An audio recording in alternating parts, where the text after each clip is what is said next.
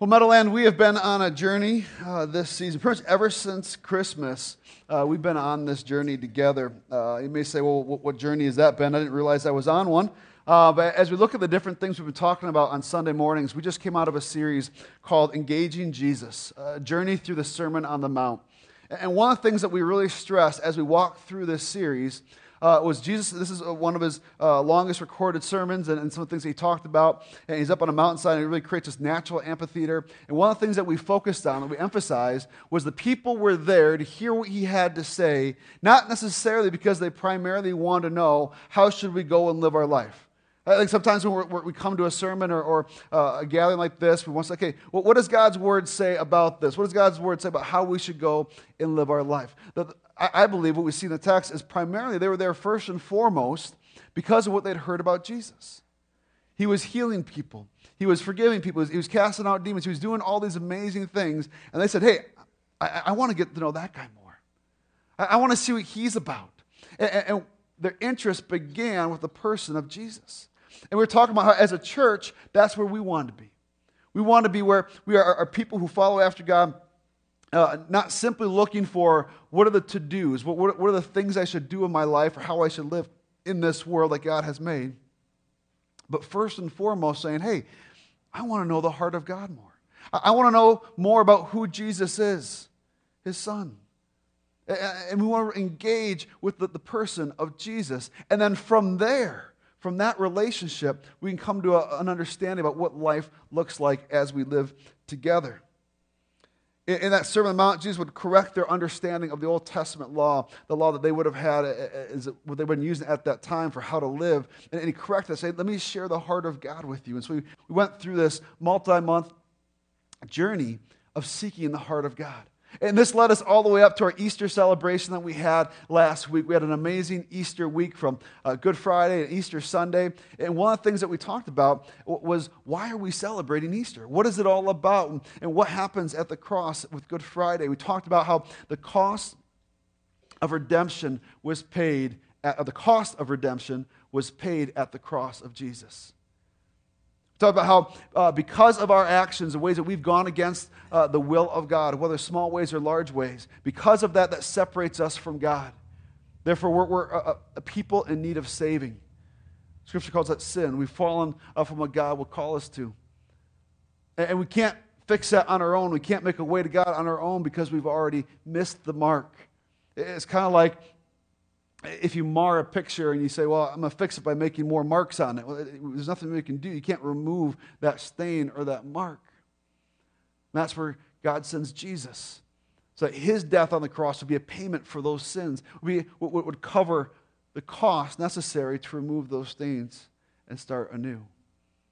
And so that's what we celebrate on Easter.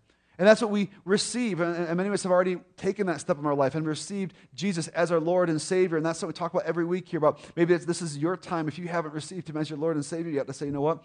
Jesus, I believe you are God. I believe you died on the cross for my sin. And I trust in you as my Lord and Savior. Which means I'm putting you in a position of being the leader of my life and the forgiver of my sins. Easter was a celebration of that. So we went from this journey of seeking the heart of God to seeing that redemption is found in Jesus.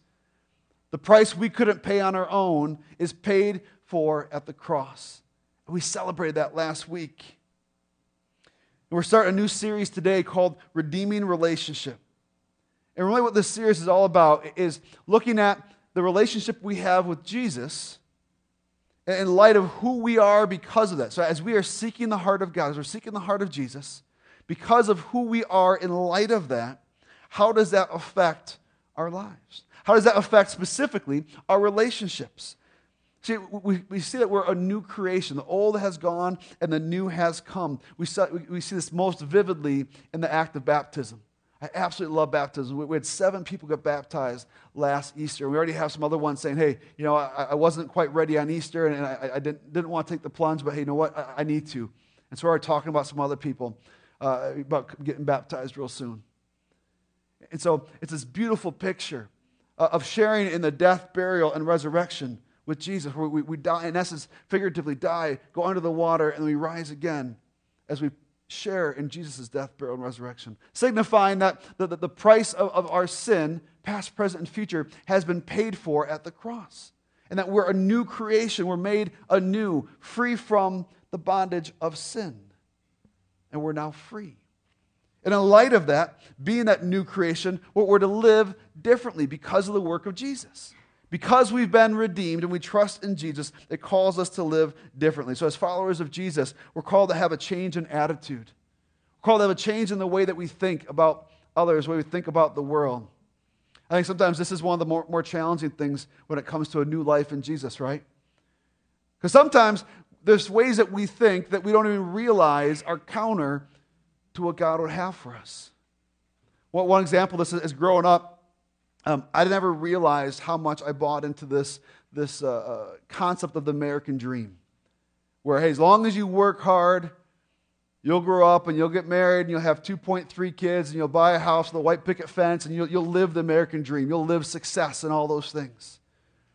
And while, yes, God does call us to work hard, does call us to be responsible in the things that we do, this ultimate American dream is a lie.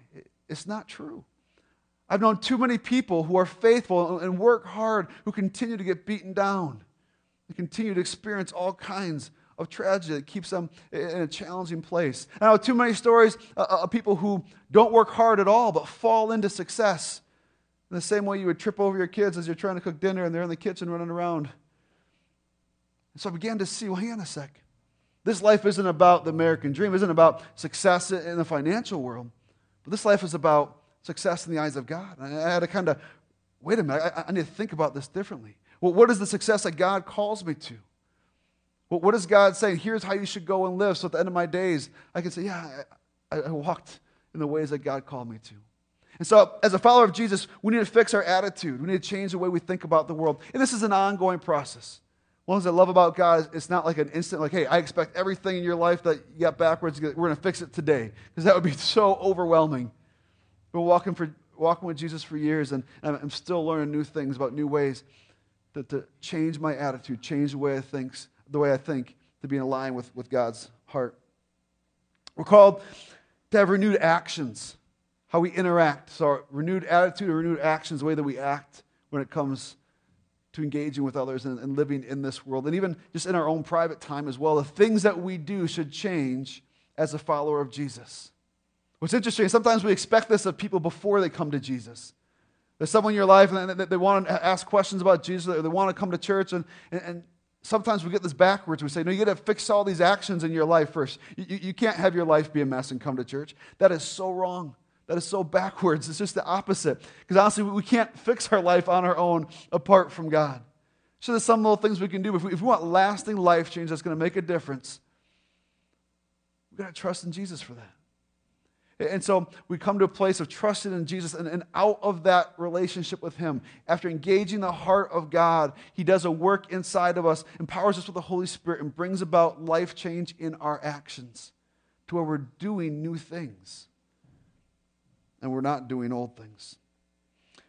Also, we're called to a new approach in our relationships. So a new attitude, new actions, and a new approach in our relationships. The way that we engage in relationship with each other should change.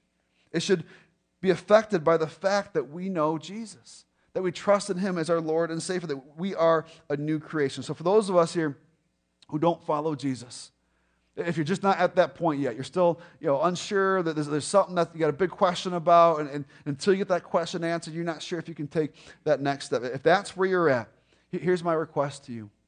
While you're here, and know that you are so welcome here. We're so glad that you're here. This is a safe place to ask questions. It's a safe place to not be ready to receive Jesus yet. We love you. We're going to walk with you as you ask your questions. But one thing I would ask is that while you're here, would you consider the ways of Jesus? Would you consider the ways of Jesus and believe for a moment that maybe God does have our best in mind? We look at how He calls us, that maybe He does want good things for us. I know following God and living His way is not the easy way, but it is a fruitful way.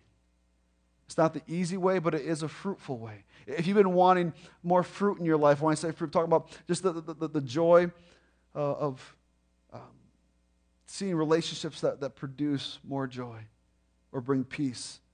If those are things that you desire, would you consider what God calls us to, even if you don't trust in Jesus as your Lord and Savior yet? Following Jesus is not a life that is free from conflict. If any Christian has ever told you that, they're either lying or they just don't understand what it means to follow Jesus fully. Because following Jesus is not a life free from conflict, but it is a life full of contentment. It is a life full of contentment. As we see that all that we need is satisfied in God. As we see that played out in our life.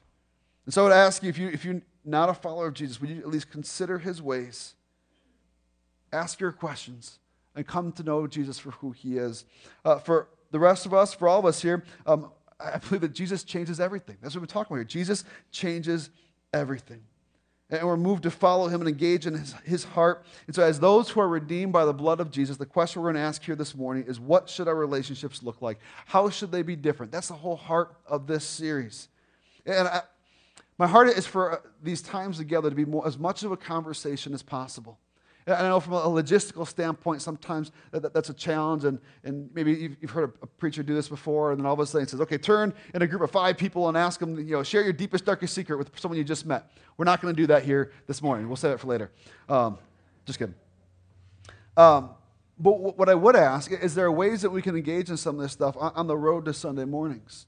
You can email questions. You can interact with us on social media. Facebook's probably the easiest way to do that. And we're going to be posting questions throughout this series. We would love to hear, one, what are the relationships that you have questions about? What are the relationships in your life where you said, hey, you know what? How do I engage in this relationship in view of who Jesus is? We've already had some people share some different examples, and we're going to be incorporating those in. But the other thing we'd ask is, within those relationships, what are the challenges, what are the conflicts, what are the questions you have regarding the heart of God? Hey, what would God say about this? How would a follower of Christ interact with someone in this kind of a relationship or in this kind of a situation? We would love to hear those questions. And so it's an invitation to engage with us on social media or through email. And some of what's to come, some of the different weeks that we have coming up. This is a series I want to kind of bring in some experts. I want to have someone who have a new and a fresh perspective on some of these things. And so on May 7th, if you know Joel Honegger, he's guest spoke here a few times. He's going to be speaking on workplace relationships, on relationships in the workplace. And so if we're a follower of Jesus, living a redeemed life because of the work of Jesus, how do we live redeemed relationships in the workplace? That's what we're looking at on the 7th. On the 21st, we have another guest coming in, Mike Siri. He's doing some ministry in Wakanda. Him and his wife run a counseling service and a marriage counseling service. And so he's going to be speaking on specifically the relationship of marriage. And so that's going to be on May 21st, the last week of this series. In between there is Mother's Day, May 14th. I'm going to be addressing kind of just some family relationships in general, sibling relationships and those kind of things, both for the young and old. But then also Mother's Day is just an awesome Sunday. We bring in MJ's Coffee Cart. We have free gourmet coffees for all ladies in attendance, regardless of your status as mother. And that's just a gift we just want to give to you. And hopefully that's something that can equip you as you invite others to come. If you have a coffee lover in your life you've been trying to invite out, say, hey, this is the week to say yes. It's free gourmet coffee. First one is covered. Second one is on me. Not me, but me, you, the person who brings them. The other thing that we got going on Mother's Day is we have a professional photographer who's going to be here taking family photos. And then they'll have a website set up, so if you want to order those, basically, it's one of those Sundays you can bring mom and put on your Sunday best, and then you get a photo taken by a professional photographer. That will be that Sunday as well. So a lot of fun stuff coming up.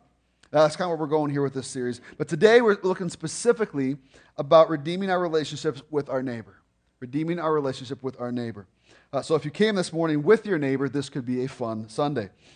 But how are your relationships with your neighbors? I mean, think about both now and in the past. How have your relationships been with your neighbors? I was thinking on this for how I answer this question. And as a kid, we grew up in Lake Zurich, and I still remember the house that I grew up in and throughout those years. And one of my jobs was to go in the backyard and clean up dog poop. Confession time, I don't know why I did this. It's just one of those things that goes through a kid's head, and you just, whatever you do at the time, and you just keep doing it. And so, for whatever reason, when I got to the back lot line, which our whole backyard was fenced, when I was picking up dog poop, even though I had a bag right next to me, for some reason it was more fun to fling it over the fence.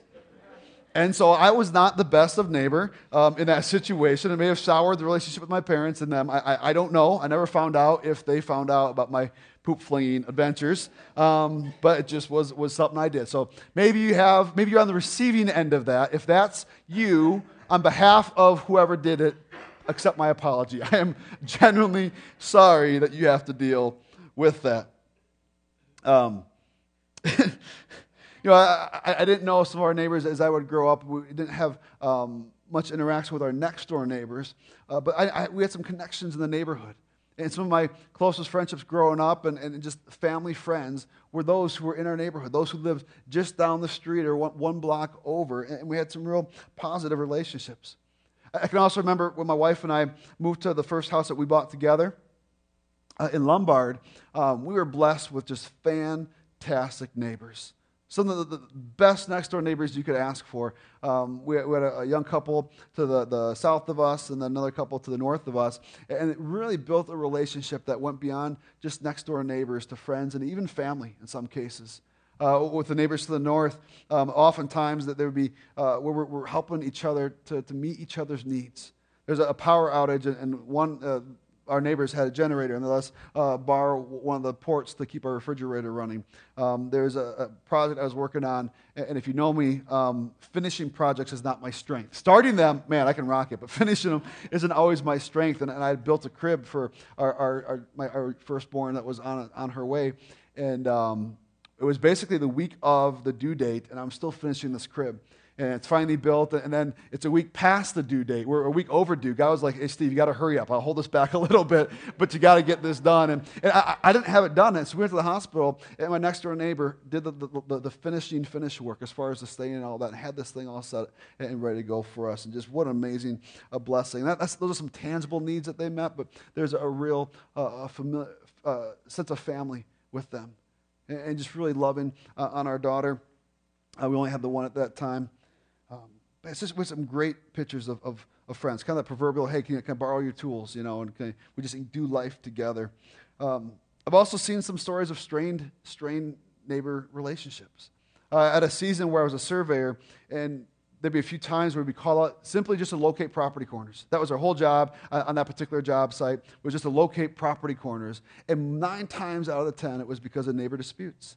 So-and-so had put his fence here. I mean, oftentimes, you have one of the neighbors was like watching for us to come. As soon as we got pulled up, I mean, they were right at the door, tapping on the window, and we want to know where this property corner is. And then you hear the whole story about this feud back and forth between these neighbors. And sometimes we would locate property corners and actually start a feud where one never was to begin with, because they'd all of a sudden see, oh, my fence should be over here and not over there. And, all of a sudden you'd have conflict that would erupt.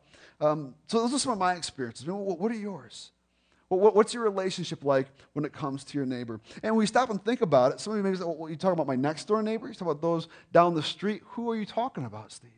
And see, that's actually the big question we need to address here this morning before we can talk about our relationship with our neighbors, is who are our neighbors?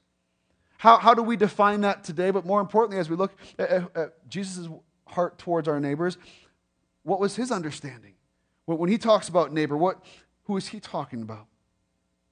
This is actually a serious question I had, and it's silly, I know that, but the first place I got was a condo.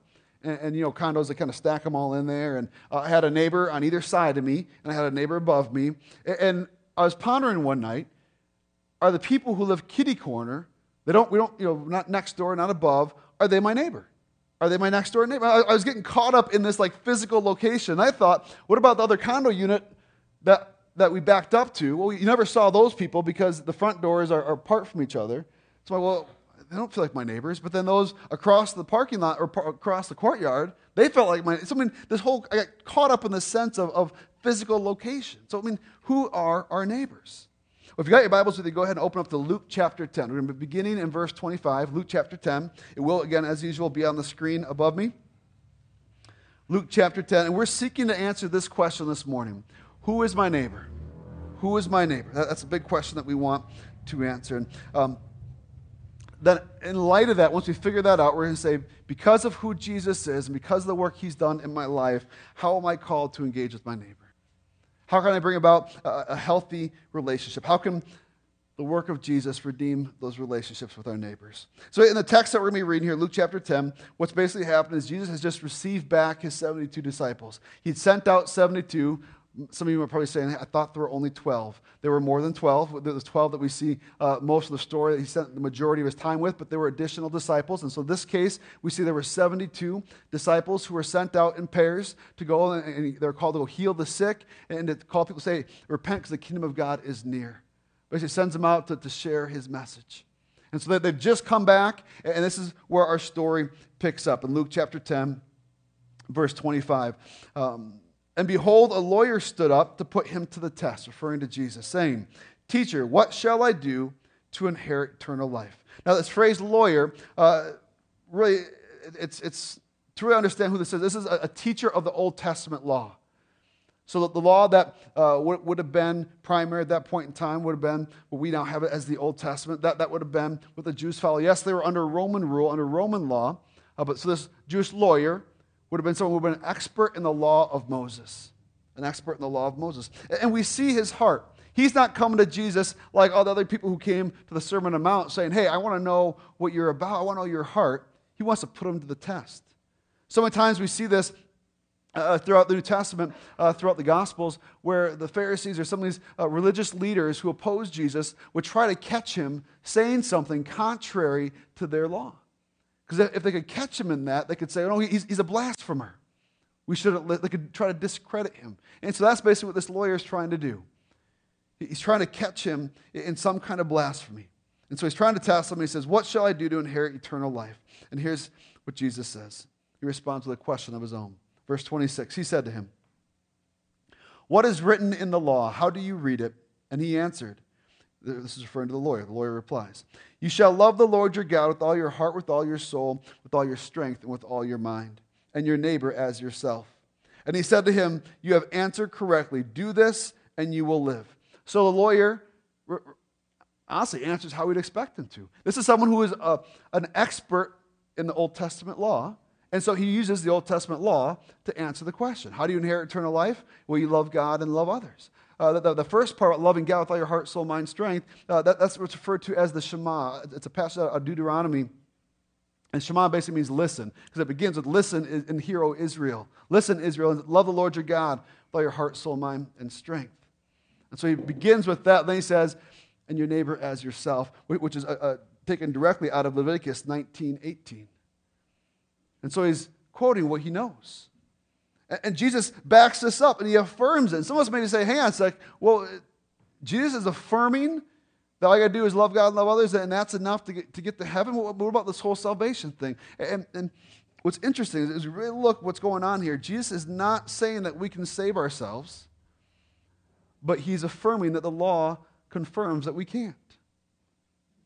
When he says, do this and you will live, the do this isn't a one-time action, but a continual keeping of that. And so you got to wonder if maybe this lawyer was like, I've done that. I've loved God and I've loved others, so I'm good now, right? I can do whatever I want. But it was this ongoing, no, you must continue to love God and love others. So if at any point you have not done that, well, you're kind of out of luck. And so if anything, Jesus isn't affirming any kind of works-based salvation, but he's affirming our need for a Savior. He said, yes, you are right in understanding the law. This is what it says. And you got to understand that both Jesus and this lawyer would have been on the same page. Hey, we can't live up to that. We're going to fall short in some sense. Would have been the truth that the law conveys. Jesus could follow that. He could live up to that. He could live a perfect life. But he's helping this lawyer to see that you can't satisfy the law. Trusting in your own ability has left him coming up short. He's basically calling out this lawyer. Have you loved God and have you loved all others? Have you always done this? Luke 10:29. But he, the lawyer, desiring to justify himself, said to Jesus, and who is my neighbor? Who is my neighbor?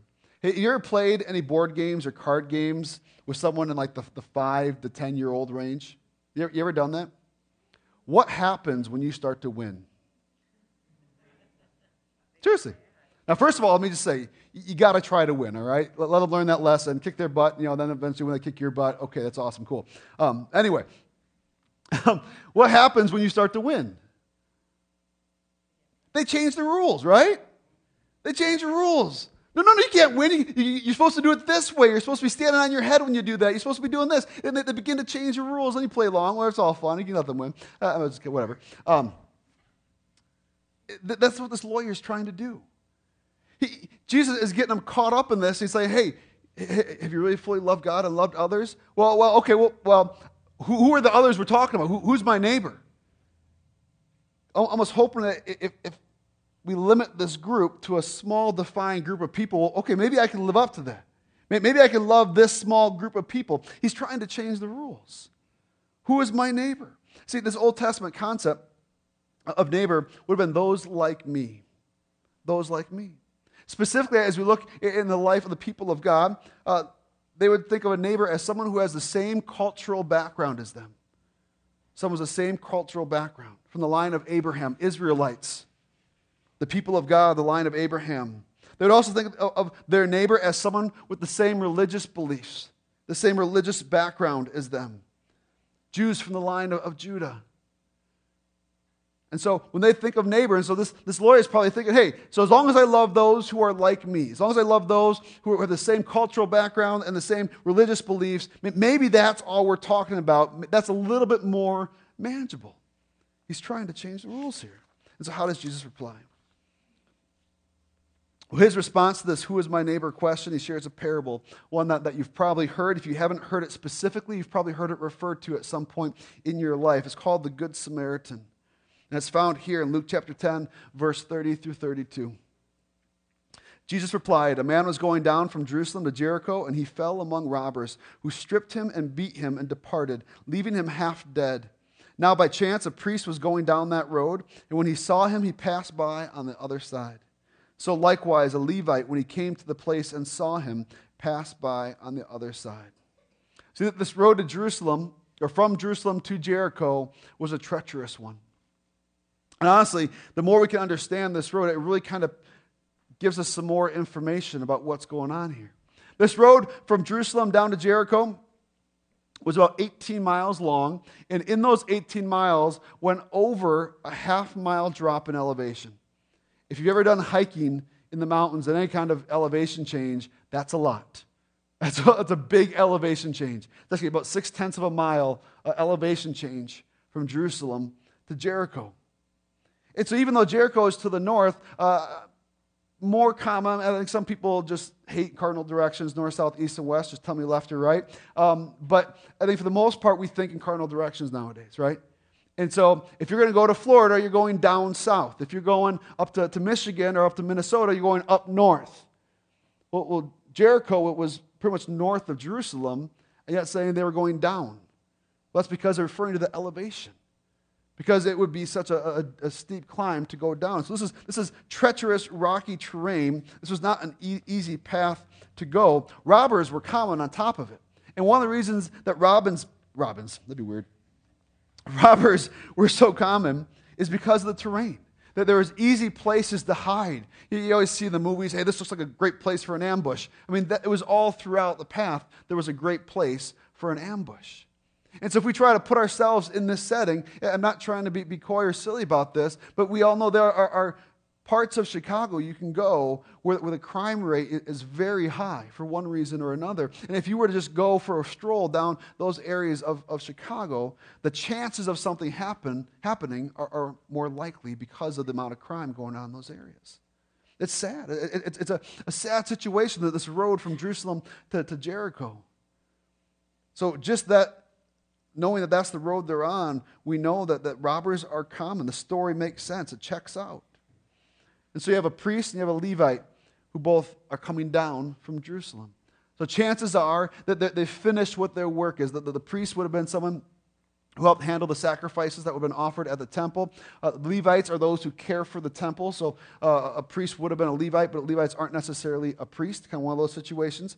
And they're coming down and they see this person. We don't know much about him except for the fact that he was kind of beaten, half dead, stripped, and just left on the side of the road. And they see him, and they pass on the other side. And they just keep on going. It almost gives you the mindset that they actually went out of their way to not come across this man. What's so wild is that these would be the ones you'd expect to be the heroes of the story. Here are these religious, spiritual men who very likely have just come from doing things for God from in his house, the temple, and now they're going down to Jericho, and they come across someone in desperate need. Man, these are the ones who are going to save the day, right? But no, we see in this parable, they just go out of their way to avoid him, and they keep on walking. Pick up in Luke 10:33 here for the next part of our story. But a Samaritan, as he journeyed, came to where he was. And when he saw him, he had compassion. He went to him and bound up his wounds, pouring on oil and wine. That would have been like the first century med kit. It's kind of what's going on there. Pouring on oil and wine. Then he set him on his own animal and brought him to an inn and took care of him. And the next day he took out 2 denarii, it'd be like 2 days' wage worth of funds. Took out 2 denarii and gave them to the innkeeper, saying, "Take care of him, and whatever more you spend, I will repay you when I come back." Now again, to fully understand what Jesus is saying here, we need to know who are the Samaritans. So far you got a guy who gets robbed on the road from Jerusalem to Jericho. That kind of fits the times, and that they would expect a story like that. And you have this priest and this Levite, so these Jewish religious leaders who are coming down from the temple, and they pass by. And now you get a Samaritan that comes by. Any Jew who'd be writing this story in Jesus' day, the Samaritan would have been the villain. They would have maybe jumped to the conclusion, the Samaritan's probably one of the guys that robbed him. He's probably coming back to finish him off. They thought very lowly of the Samaritans. If you're not sure why, if we jump back in their history real quick, you have a time where the people of God, the Israelites, basically Assyria comes in and wins, takes them over. And as part of that, they exile many of the Israelites. And they send them out to different places, but they also intermingle with them. And so this is specifically about Israel after they've had a civil war. So that there's the northern kingdom and the southern kingdom. And so this happens to the northern kingdom, and there's this intermingling with the Assyrians. And so you have people now out of that bloodline who have both a Jewish background and a Syrian background. Well, you also have Judah, which is the southern kingdom. At some point, Babylon comes in, and they overcome Judah, and they exile their people, but they don't intermingle.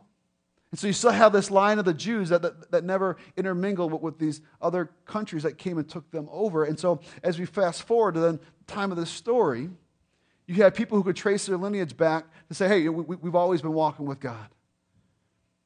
And they kind of puffed up their shoulders in light of that. They saw that as a badge of honor. And then, hey, you got those Samaritans over there. No, they're the ones that intermingle with our enemies. And so they despise them.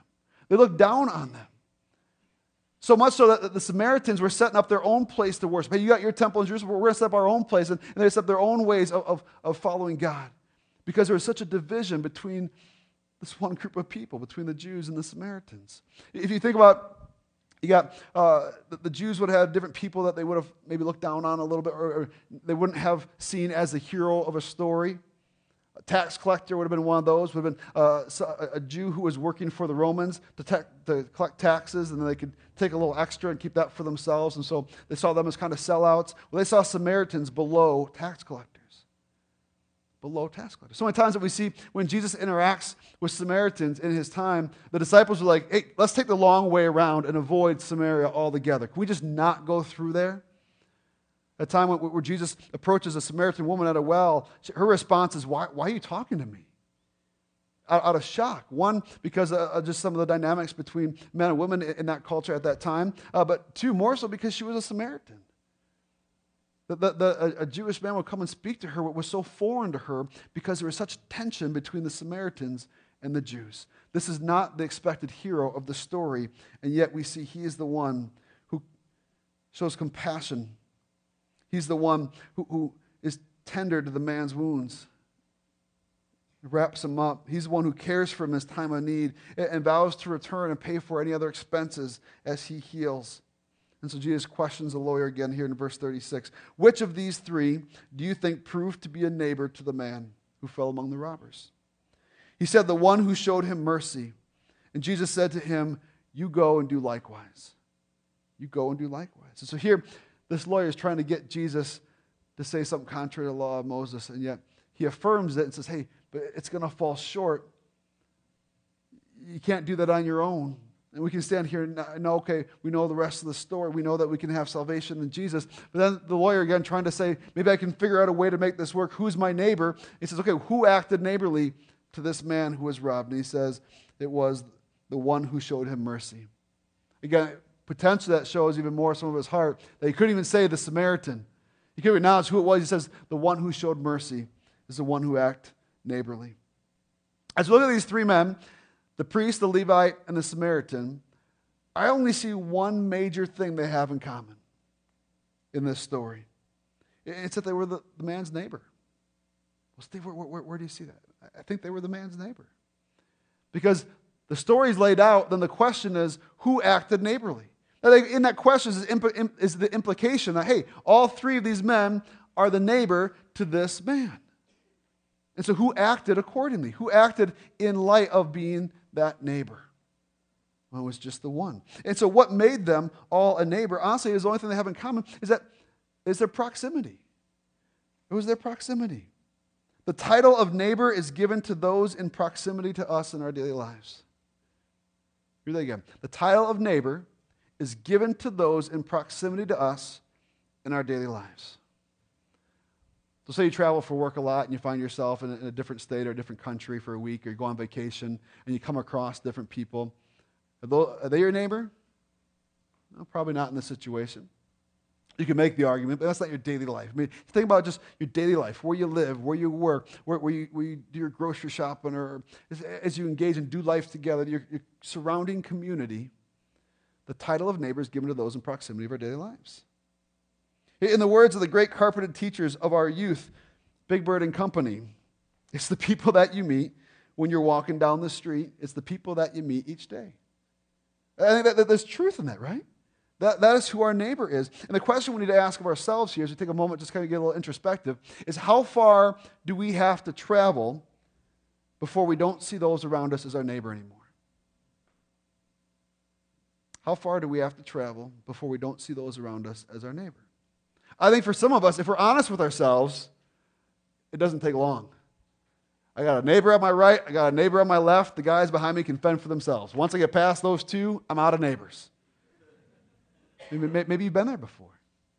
Maybe you've lived next to someone who's been there before. How far do you have to travel away from where you live before you don't see the people around you as neighbor anymore? For many, it's anyone beyond our comfort zones, beyond our friends, beyond something familiar. So we go into an unknown situation. Oh, no, I can't see them as my neighbors because I don't have any relationship with them. But we see it's not how much we know, it's not how comfortable we are. It's merely our proximity to our daily lives that makes someone our neighbor. Despite their position, this priest and this Levite completely missed the heart of God. They couldn't be bothered by this unknown victim. And so as we think about those who are in our daily lives, we think about those who we would call our neighbor, or those that we should start to call our neighbor. Could we respond in the way that the Samaritan did, or would we respond in the way the priest and the Levite did when they were in need? I wonder if they thought, well, I've done what God asked of me. I've been at the temple, I've done my job, so I'm good to go now. I put in my Sunday time, so I'm good to go now. I can just go on with my life, and as long as I don't look at anybody, as long as I don't make eye contact with those in need, then I don't have to do anything else. I wonder if that went through my, the text doesn't say that, but as I'm just trying to get into the head of the people who be like, it's a parable. It's a fictitious story that tells a point, that teaches something. Because I think we do that sometimes. Hey, I've done what I believe God wants me to do. I gather together as the church, or I'm involved in a small group or a Bible study, or I serve in some capacity. And as soon as we walk away from those events, we kind of go back into a different mindset. Okay, I don't need to do anything else. I did that thing that God called me to do. But again, we're not here primarily to see how does God want us to live. We're here to learn about the heart of God. And after and as we engage with the heart of God, that then informs how we go and live. So who is my neighbor? It's all the people in my neighborhood. It's all the people in my community. And while our next door neighbors may be our first opportunity at our neighbor relationship, it goes far beyond that. And so Jesus also raises a huge question. This is our last question here that we're going to address, is what does a neighbor do? So we know who our neighbor is. The question is, what does our neighbor do? First one is this: a neighbor shows mercy and not his back. A neighbor shows mercy and not his back. Verse 37 was, he said, the one who showed him mercy. And the question of who acted neighborly, the lawyer said, the one who showed him mercy. See, the moment each person sees someone in need, you can either show your mercy or you can show your back. Your back communicates either my path is greater than your need. Where I'm going, what I'm doing is greater than the need that you have. Or it's saying, I can't be troubled to pause what I'm doing to help you. Really, that's what we communicate when we see someone in need and we keep on walking, or we keep on driving, or keep on going. We don't stop and engage them as a neighbor by showing mercy. Mercy offers what has not or cannot be earned. See, we've been shown mercy when God offers us eternal life in Jesus. We didn't earn that. There's nothing we did to deserve that, and yet God offers it to us. That's mercy. We've received such mercy. This man who was robbed and beaten, left for dead, there's nothing he can do to earn any help. There's nothing he can do to help himself. Yet the Samaritan shows him mercy in going to help him. A neighbor shows mercy, not his back to a neighbor. A couple things as far as living this kind of life. You never know when you're going to be the one in need of mercy. Just simply on a self-preservation mindset, we should be a people of mercy. Before you even get into the concept of what God calls us to, just in the heart of self-preservation, we should be a people of mercy, because there's going to come a time where you need to be shown that mercy, right? Where you need someone to help, because you can't pick yourself up because you've been left for dead, whether physically or figuratively. But we also see that we're called to go and do likewise. There's an obedience piece here that we're called to do. Also, there's a sense in which we've received such great mercy, we should be the ones who are the first to offer it. We've experienced it firsthand. God could have left us in this position that would lead to death. Without a solution, without a Savior in Jesus, we would end up in death, separation from God, an end to our life. But he showed us great mercy by giving us a way to life in Jesus. Mercy begins when we place the needs of others before the comfort of ourselves. What would this look like in your life with your neighbors? I encourage you to begin this week. Take a moment after service or now in this time. Begin each morning this week. Just asking God to give you fresh eyes to see the people next to you anew and to see them as your neighbor.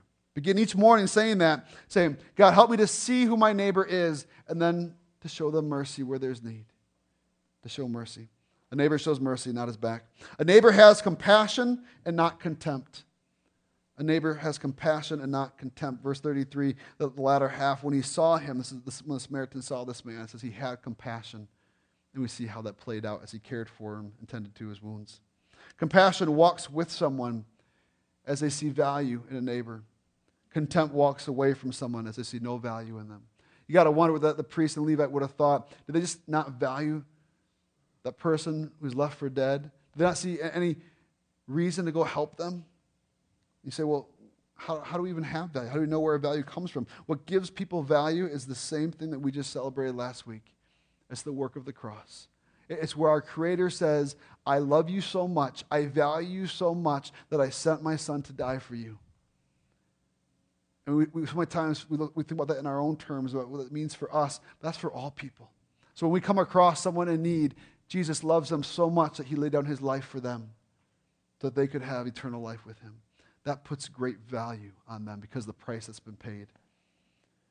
So a neighbor has compassion as we value others and not contempt as we walk away. The question I want to leave with you is what do I do if I don't have a heart for my neighbors? So we've identified who is my neighbor. And if we want to live in a different kind of relationship because of Jesus in our life, we'll show mercy, we'll have compassion. But what do I do if I don't have a heart for my neighbors? Or what if I don't even want to have a heart for my neighbors yet? Steve, you haven't met them yet. They're the poop flingers all grown up. You don't know my neighbors. If your heart's in a place of just a hardness towards even beginning to consider mercy and compassion, two things.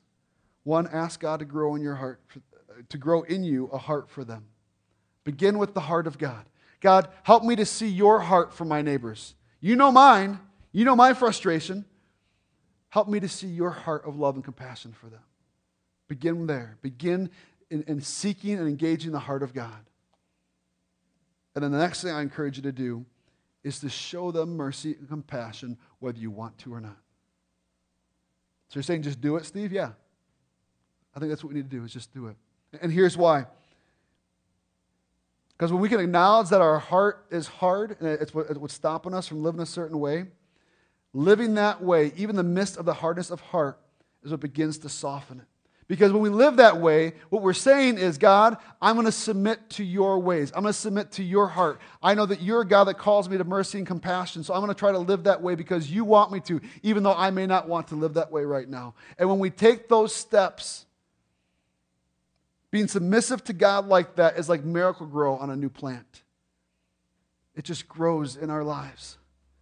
And we see such health and growth. The submission of doing the dues that God asks us to do orientates the heart towards the Father. But Steve, all this was all about first going to the heart and then going to the do. You're right. That's our heart. First we go to the heart of God, and that brings us to here's how we go and do. But when we live that way and we engage the heart of God and we come to a point where, hang on a sec, God, you said this and I'm not sure I can do that. I'm not sure I want to do that.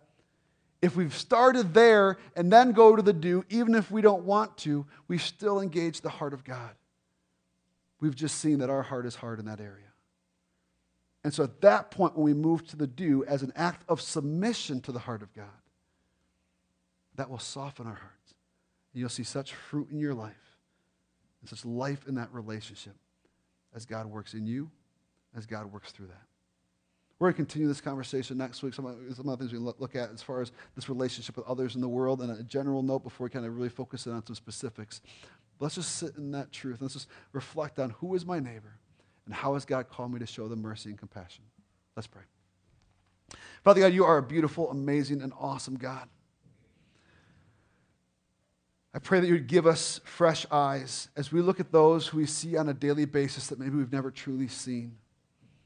As we think about those in the places that we shop and in the places that we stop for a beverage or a coffee or lunch, places that we stop for chores and dry cleaning and wherever we go in the community, Father God. As we drop kids off at school or pick them up or take them to practices or rehearsals or wherever they go, Father God. Let us either acknowledge that some of the things that we have going on in our lives aren't as important as we make them to be, as we think they are. And engaging our neighbors and seeing the need of others is something that you're calling us to do. Or maybe help us just to simply pause for a moment and step into a place of discomfort as we go and to seek the needs of one in our community, as we seek to live as a neighbor for them, Father God. I pray that you give us fresh eyes for this. I pray that you would soften our heart for this, Father. Where our heart is already soft, I pray that the Holy Spirit would work in and through us to show such mercy and compassion this week and the weeks ahead to those that we see on a regular basis, to those that we see in proximity to us. But I pray, in addition to that, Father God, I pray you'd reveal areas where our heart is still hard, where we're resistant to living your way, to doing the things you've called us to do. And I pray that you empower us by your Holy Spirit to go and do anyway. Even if we don't want to, even if the heart's not there, I pray you'd help us to go and do anyway. And in doing so, that you would soften our heart and shape it and mold it to your heart, Father God. And in closing, Father, for those who haven't trusted in you yet, who haven't trusted in Jesus for salvation, I pray that you would work in each one of them as they go and again, try to have fresh eyes and to see who their neighbor is and to live in a way that shows mercy and compassion, seeking a fruitful life with contentment. I pray they would also find you in that, Father. You would answer their questions, that you would calm their fears, that you would move in them to a place where they want to receive you as Lord and Savior, simply by praying and acknowledging and confess with their mouth that you are God and believe in their heart that their salvation found at the cross of Jesus. Pray us all in your name. Amen.